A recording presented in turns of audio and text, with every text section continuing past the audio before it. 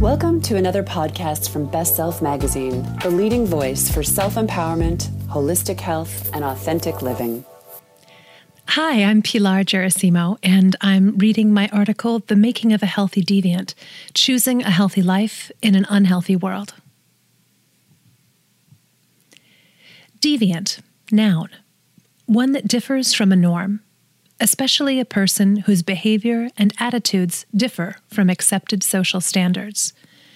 That's from the American Heritage Dictionary, 4th edition. And then this quote, "To be yourself in a world that is constantly trying to make you something else is the greatest accomplishment." Ralph Waldo Emerson. For a lot of my life, I tried hard to pass for normal, to go along with what society told me would make me worthy, good, desirable. That didn't go so well. It's not like I wasn't warned. Throughout my childhood, both my sociologist dad and my hippie mom tried hard to convince me, albeit unsuccessfully, that normal was overrated.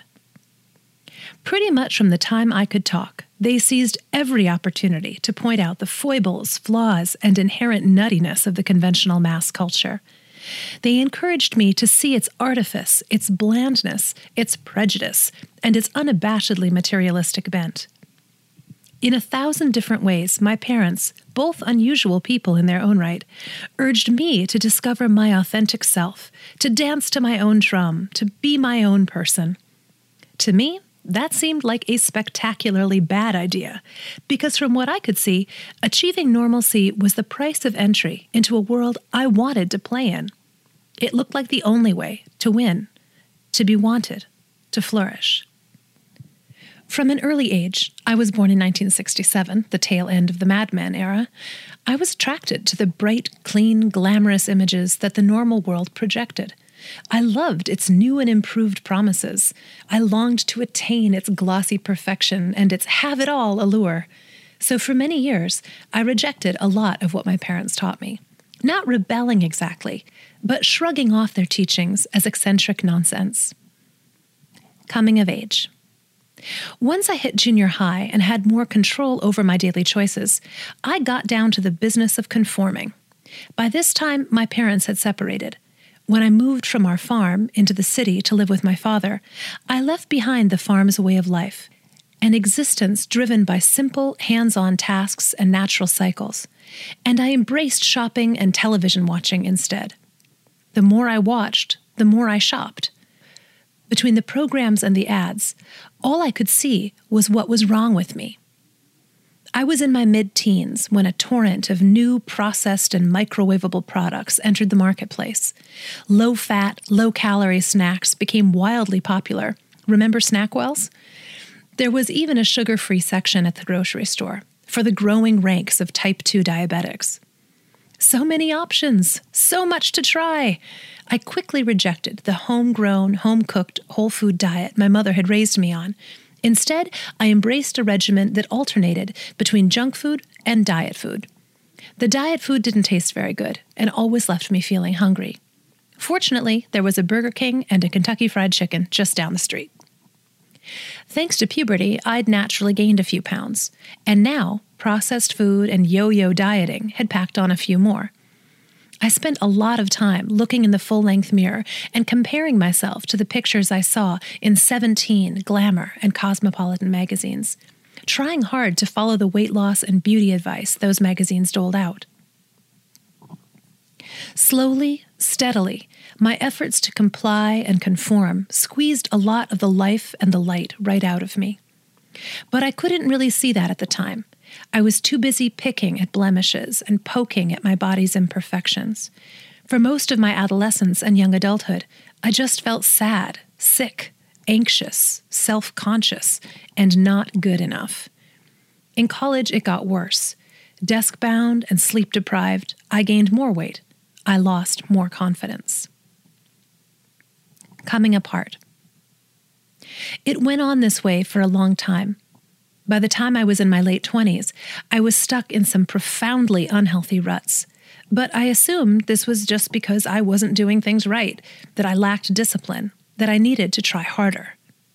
So I tried. I doubled down, committing myself to even more aggressive programs, none of which I could maintain for long.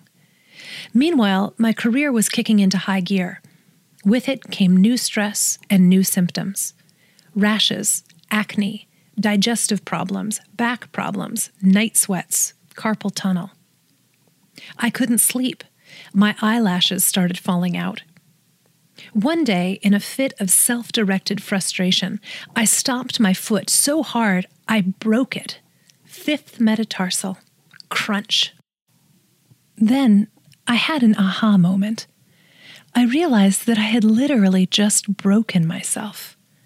I also realized that I had, in fact, been breaking myself for years, and I knew I wasn't alone. I had to acknowledge that the mass media advice and dominant culture prescriptions I'd been following were not working for me, or for most of the people I knew. Period. Then I remembered I had been healthy once. I could figure out how to be healthy again. But I knew I had to let go of a lot of what I'd been doing. I also had to consider that maybe, just maybe, my oddball counterculture parents had been right about a few things. Eventually, I recognized that my health and fitness challenges were really symptoms of a larger malady, namely that I was overwhelmed, overworked, overstimulated, and overstressed. As a result, I was making half-conscious, self-sabotaging decisions most of the time. I was also living in a world where the default choices were mostly unhealthy choices. Most of the socially supported life rhythms and habits were at total odds with my DNA. But the solution wasn't just a new paleo diet or a caveman-inspired workout routine. Before I could make lasting changes to my eating and movement patterns, I had to first marshal enough awareness to consciously steward my energy and attention on a daily basis. I also had to begin repairing the damage I'd done to myself, reclaiming my autonomy and responsibility for my own well-being. Going rogue.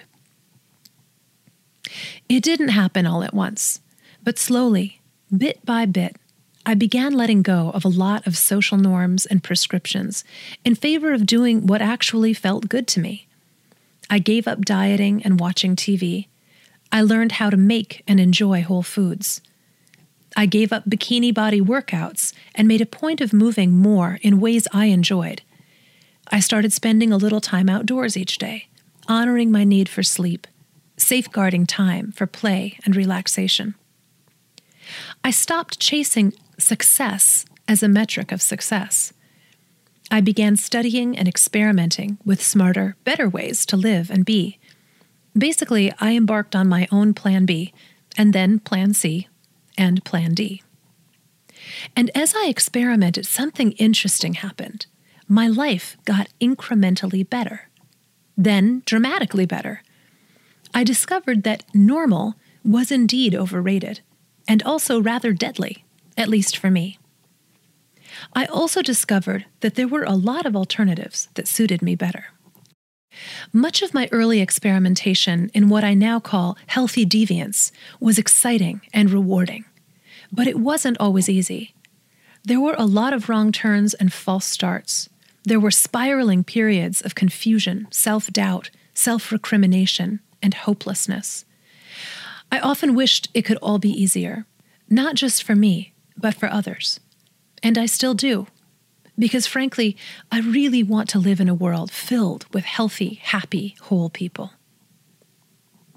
Coming to terms. Becoming and staying a healthy person in our culture is tougher than it ought to be. You can't just roll merrily along with the unhealthy status quo, or you'll become part of it. You have to maintain a base level of hypervigilance just to avoid getting sucked into the dominant culture machine. But when you resist or disrupt that machine, which I call the unhealthy default reality, you can come across as picky, fussy, weird, or disruptive. Do that for long, and at some point, somebody will ask you the question that as a child I so often asked my parents: why can't you just be normal? Today, whenever I get a question or a look like that, I generally respond, because the crazy that currently passes for normal isn't looking all that good to me. In fact, it's downright ugly. Currently, 50% of U.S. adults have been diagnosed with at least one chronic illness. Many have more than one. 2/3 are overweight or obese. 70% are reliant on daily pharmaceutical drugs. And more than 97% aren't managing even 4 basic health habits essential to maintaining their continued well-being in the future. That's just not a version of normal I'm interested in signing up for. As the Indian philosopher Jiddu Krishnamurti once said, "It is no measure of health to be well adjusted to a profoundly sick society." That is so true. And yet, it must also be acknowledged that being perceived as maladjusted to one's society carries an undeniable social and energetic cost. You see things differently than other people. You do things differently. It feels weird and disorienting a lot of the time. Weird and disorienting in what way, you might ask? Well, remember in The Matrix when Neo opts to swallow the red pill and he suddenly perceives the disturbing truth about his previously comfortable yet inherently life-sapping dream world? It's kind of like that. Choosing to be a healthy person in an unhealthy world means becoming an outlier. It means frequently walking against the traffic of a mass hallucination. And that's not something most people are prepared to do. So why is it so difficult to make healthy changes in our culture? And what can we do to change this disturbing reality? These are the questions that have inspired me to do much of what I've been doing for the past 15 years. That includes launching Experience Life magazine, writing a manifesto for thriving in a mixed-up world, creating the mobile app 101 Revolutionary Ways to Be Healthy, and penning my monthly column, Revolutionary Acts, for Experience Life magazine and the Huffington Post. More recently, it's what inspired me to co-create The Living Experiment, a weekly podcast with my friend, Whole30 co-founder and New York Times bestselling author Dallas Hartwig. And now it's the subject of a book I'm writing called, working title, The Healthy Deviant, a crash course in the art of being healthy in an unhealthy world. I know that all of this renegade, mavericky talk might sound rather daunting, but happily, it doesn't mean giving up all the good things modern society has to offer. It doesn't mean running off to live in some cold, lonely cave all by yourself. This is what it does involve. Waking yourself up and noticing what's going on within and around you. Reclaiming your energy, attention, and autonomy. Learning to think differently, choose differently, be different in ways that please you. Hopping off the conveyor belt and starting to toss some well-placed wrenches into the dominant culture machine. That, in essence, is the way of the healthy deviant. If it sounds intriguing to you, if you're interested in outwitting the dominant culture statistics and finding your own way to sustainable health and happiness, then you're already a healthy deviant.